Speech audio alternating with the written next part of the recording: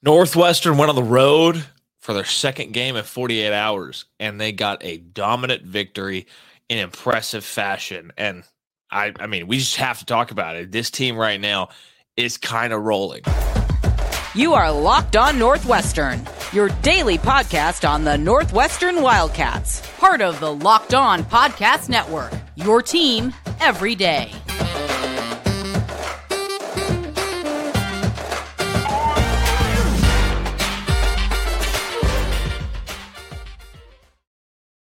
Hey everybody, and welcome to Locked On Northwestern, part of the Locked On Podcast Network, your team every day. We appreciate you making Locked On Northwestern your first listen every single day. We're available wherever you get podcasts, Apple Podcasts, Spotify, wherever you can find us. We're also on YouTube. Just search Locked On Northwestern. You can find us there. Wherever you're listening, make sure you're subscribed and you turn on notifications. You don't want to miss an episode. I'm your host, Carter Bird, and let's dive into this. Actually, first things first, today's show is brought to you by our friends at FanDuel, the official sports book of Locked On. Make every moment more. Visit FanDuel.com/Locked On today to get started. All right, so let's dive into this. Northwestern coming off the 8-day COVID pause. They got Wisconsin at home on Monday evening and got a huge win in that game, pulled out the 66-63 victory. Then less than 48 hours from the end of that game, the team was on the road in Lincoln, taking on Nebraska, a Nebraska team that's dealing with some injuries. Still a solid team. They were solid in the KenPom and the net rankings. A team that was dangerous if Northwestern didn't come ready to play, especially when you think about the fact that Northwestern had some depth issues with the fact that Julian Roper didn't know what his status was coming in. Really didn't know Ty Berry's status all that much coming in either. He ended up playing, obviously. But Julian Roper ended up not playing. You worry about the conditioning coming off the COVID pause. Second game of 48 hours. A lot of things moving against Northwestern. The deck was somewhat stacked against Northwestern going into this game. And this is a Nebraska team that just a week prior had pulled the upset against Ohio State. An Ohio State team that dominated early against Northwestern and were able to cruise to a fairly easy victory in Evanston. Since then, Ohio State, things have not gone well. But this Nebraska team, there's so many external factors for Northwestern heading into this game that you had to be worried. You had to be concerned. Like Chase Audige at times looked really gassed. Chris Collins talked about after the Wisconsin game how in the second half, he had to burn 2 quick timeouts because his team looked tired. When you're not able to get out there and practice full court, the full team, you're not able to have the full practices. You're not able to play in games. Conditioning goes quickly, especially over an 8-day period. And Northwestern was able to grit out that win versus Wisconsin. They started fast and kind of hung to the lead there in the second half. Wisconsin kind of just never got knocked down, just hung in there, hit some big threes to put them up in the second half. Northwestern came back with some big threes of their own. Boo Booey played great. You're able to gut out that win. Then here you are going on the road. This feels like it's a spot where everybody, I think, just on paper would have looked at it and said, oh, Northwestern's going to win that game. But when you examine all the extra factors, all the external factors, everything else going on, there was serious concern for Northwestern going into this game. It was about as trappy of a trap spot as it could get because it's against one of the teams kind of closer to the bottom of the league, a Nebraska team that was 3-6 in Big Ten play coming in, tied. I guess they technically had the tiebreaker with Ohio State, but they were tied with Ohio State for second to worst record in the Big Ten. So there's a lot of reasons why people could have just like kind of dismissed this Nebraska game. I guess even guys on the roster for Northwestern. And you had to be worried coming in. I was worried. The line was 2.5. I think it was shorter than that at some certain points. I think it was around 1.5 before it moved a little bit in Northwestern's favor, which made you think maybe Julian Roper was going to play. He ended up not. But I felt uncomfortable about that line. I said Northwestern would cover, but I just didn't know. I didn't have a feel for this game because this is something that no other team in college basketball has gone through these past 2 weeks. No other team in college basketball has gone through what Northwestern is going through this season. So it was a little bit up in the air. You didn't know what was going to happen. And it kind of all led to this just crescendo of like, hey, anything can happen once the ball tipped at 6 o'clock on Wednesday night on FS2. And you know what? Credit where credit's due. Northwestern daggum answered the call, and they showed up ready to go, and they performed at an extremely high level. And we're going to talk about that here in just a second.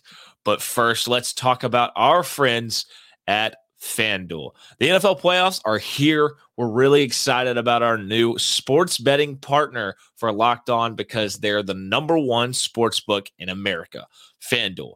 If you're new to FanDuel, that's even better. They have so many great features to make betting on sports fun and easy. New customers join today to get started with $150 in free bets guaranteed when you place your first $5 bet. Just sign up at FanDuel.com/lockedon. FanDuel has all your favorite bets from the money line to point spreads to player props. Plus, you can even combine bets for a chance at a bigger payout with a same game parlay. This weekend, we know Northwestern's going to be playing Minnesota. I don't know what the line's at now because the college basketball lines come out very late, but that's going to be one I'm going to keep an eye on. And then obviously the NFL, we got the championship games. And those are some very interesting lines as well right now when you look at the fact that depending on where you look, Kansas City could be a favorite by a point, or the Bengals might be a favorite by a point. That line keeps moving because it all depends on the health of Patrick Mahomes. I know that the Eagles and 49ers, that game is going to be interesting. You would assume the 49ers are going to be underdogs in that. I kind of like the road teams in those matchups. Either way, it's going to be a lot of fun this weekend watching those games take place. And look, all of this is on an app that's safe and secure and super easy to use. So football fans don't miss out. Place your first $5 bet to get $150 in free bets, win or lose, at FanDuel.com/lockedon. Make every moment more with FanDuel, the official sportsbook partner of the NFL. Also, thank you for making Locked On Northwestern your first listen every day. Make sure you check out our brand new podcast, Locked On College Basketball. Everything you need to know about college basketball in one place. Plus, hear from big name experts, insiders, and coaches and players. Locked On College Basketball, available on YouTube and wherever you get your podcasts.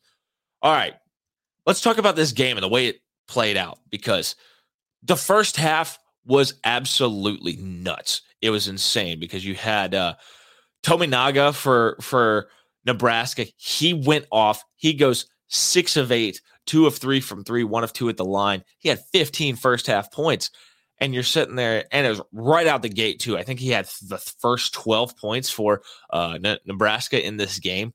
He was money out the gate, but not to be outdone. The man that we thought was going to be banged up, we didn't even know if he was going to be able to play. We didn't know if that ankle was going to swell up or not. Ty Berry comes out with what I think is the most impressive first half by any Northwestern player all year, he goes 8 for 9 from the field, 5 of 5 from 3, grabbed a rebound, had an assist, no turnovers in 17 minutes on the court, 21 points. He was unbelievable. And he was just, you could tell he was feeling it.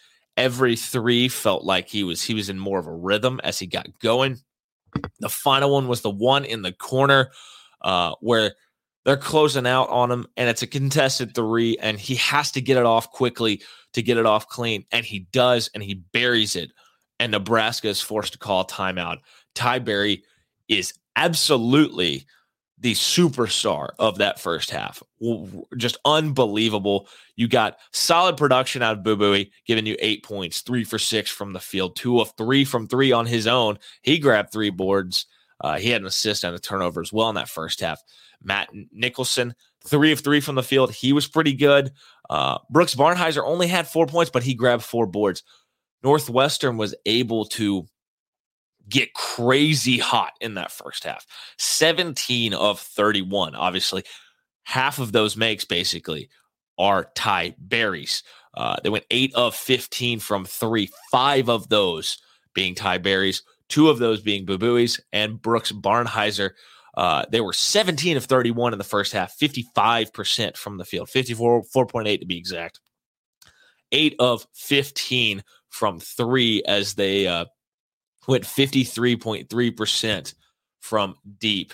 They didn't get to the free throw line a bunch, but when you are shooting that well from 3, absolutely, it's 100% fine. They also absolutely killed Nebraska on the boards in the first half, out-rebounding them 18-9, 12 defensive rebounds to Nebraska's 8, 6 offensive rebounds to Nebraska's 1, 14 second chance points on those 6 offensive boards in the first half to Nebraska's 2 second chance points. Unbelievable job by Northwestern on the glass in the first half as they thoroughly dominated that first half. If Tominaga doesn't go nuts, Northwestern's probably up 20 in the first half. It really was just a dominant performance by Northwestern in that first half. Second half, little bit scarier. Northwestern started the half hot again, got on a run to open the half, extended that lead out to, I'm going to see, they got as high as 23 with 12:51 left in the game. Boo Buie hit 2 free throws in a row to extend it to 23 points. Got back to 23 after Boo hit a 3 on what looks like the next possession. Just a dominant start to the half to extend a 13-point halftime lead. You love to see it. Chase Audige got going. Ty Berry kept going early. He hit a jumper and a 3 back-to-back, and he got to 26 points like that coming out of half. But then it was Chase Audige kind of taking over the rest of the half with Boo Buie's solid production as well. And they just extended that lead. And then I think you started to see the fatigue factor creep in because the shots got a little flatter for Northwestern. Possessions, there was a little bit less movement, and maybe you saw a few more less fluid protecting the basketball possessions, quality shot possessions, and it allowed Nebraska to crawl back in the game. But you got 15 points in the second half from Chase Audige. Combine that, that's really his only 15 points of the game. You get 9 points from Boo Buie as he finished the game with 17. Didn't get him a bunch from anybody else, really. You got 5 from Ty Berry as he got to 26. Nebraska, on the other hand, a lot more well-rounded. They got all sorts of people involved in that second half. But they crawled back in the game. And credit to them. Rebounding tightened up. It was 17-14 in the second half as you got better effort out of them on in the second half. Second chance points weren't lopsided like they were in the first half. It was 2-2. Just a much different half. As you saw, Northwestern was over 53% from three in the first half. Well, they went 3 of 15 in the second half. And it's 1 point as Nebraska was chipping away. Northwestern kept ripping from deep, and they weren't going at that point. And you were just begging that Northwestern team to start to go into the paint, get some shots on the inside, as they only took 10 2-point shots in the second half. And they went what appears to be 9 for 10 from two, as they shot 48% in the first and the second half, going 12 of 25. But for a while there, they just refused to go inside. They got to the line 10 times, hit 8 of them, and that was enough. This Nebraska team closed the gap, closed it as close as I believe it got into about 10 points. I got to 12. It didn't get any closer than that, but there were some moments where it was scary, where it was like Northwestern's legs are shot. Boo Buie, Chase Audige, Ty Berry playing a ton of minutes for the second time in 48 hours. This Nebraska team played more players. And, you know, there was a worry that if Nebraska started getting hot again, that you would see them close the gap and make it very, very interesting.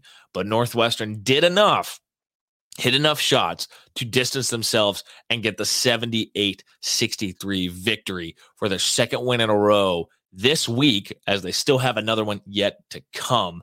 But we will talk about some takeaways from the game and what's coming up next here in a second. But first, thank you for making Locked On Northwestern your first listen today. For your second listen, check out our brand new podcast, Locked On College Basketball. Experts Isaac Shade and Andy Patton bring you everything you need to know on and off the court. Plus, hear from big-name experts, coaches, and players throughout the basketball landscape. Locked On College Basketball, available on YouTube and wherever you get your podcast. So takeaways from this game. I mean, if this is going to be the Ty Berry that we see the rest of the year, this Northwestern team, there's no reason why they can't hang with anybody in the country. He was deadly in that first half. He was playing with confidence. The ankle didn't seem to really be bothering him. He dropped 26 points on 17 shots, 10 of 17 from the field, 6 of 12 from three. He hit over half of Northwestern's threes for the game. Boo Buie, efficient game as well. 17 points on 9 shots, 5 of 9 from the field, 3 of 5 from 3, and 4 of 4 at the line. Didn't get to the line quite as much as we've seen in the past, but, efficient game by him. He went and grabbed 5 boards too, and I will take that every single time. Chase Audige, pretty efficient game by him too.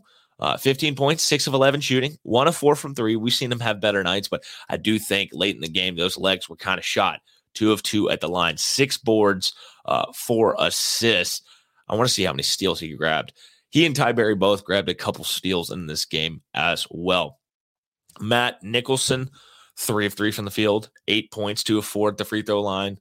Like to see the rebound numbers up a little bit higher than 5. Brooks Barnheiser didn't shoot particularly well, but he grabbed 8 boards, had a couple assists, and he went 2 of 8 from the field, 1 of 6 from 3, and 1 of 2 at the line. I will say Nick Martinelli, he has turned out to be a pretty good little player in his short minutes that he plays, because he's a tall guy, true freshman, has not played that much this year. Julian Roper's been out. He's gotten in there. He had a couple beautiful little baseline floaters that were huge. He grabbed another rebound, did have a couple turnovers, but I tell you what, I am encouraged by the signs of progress you see from a guy like him. I think for the game, this Nebraska team shot 36% from 3. Northwestern only put them on the line 8 times, where they went 4 of 8, which is great. And they're about 47% shooting from the field.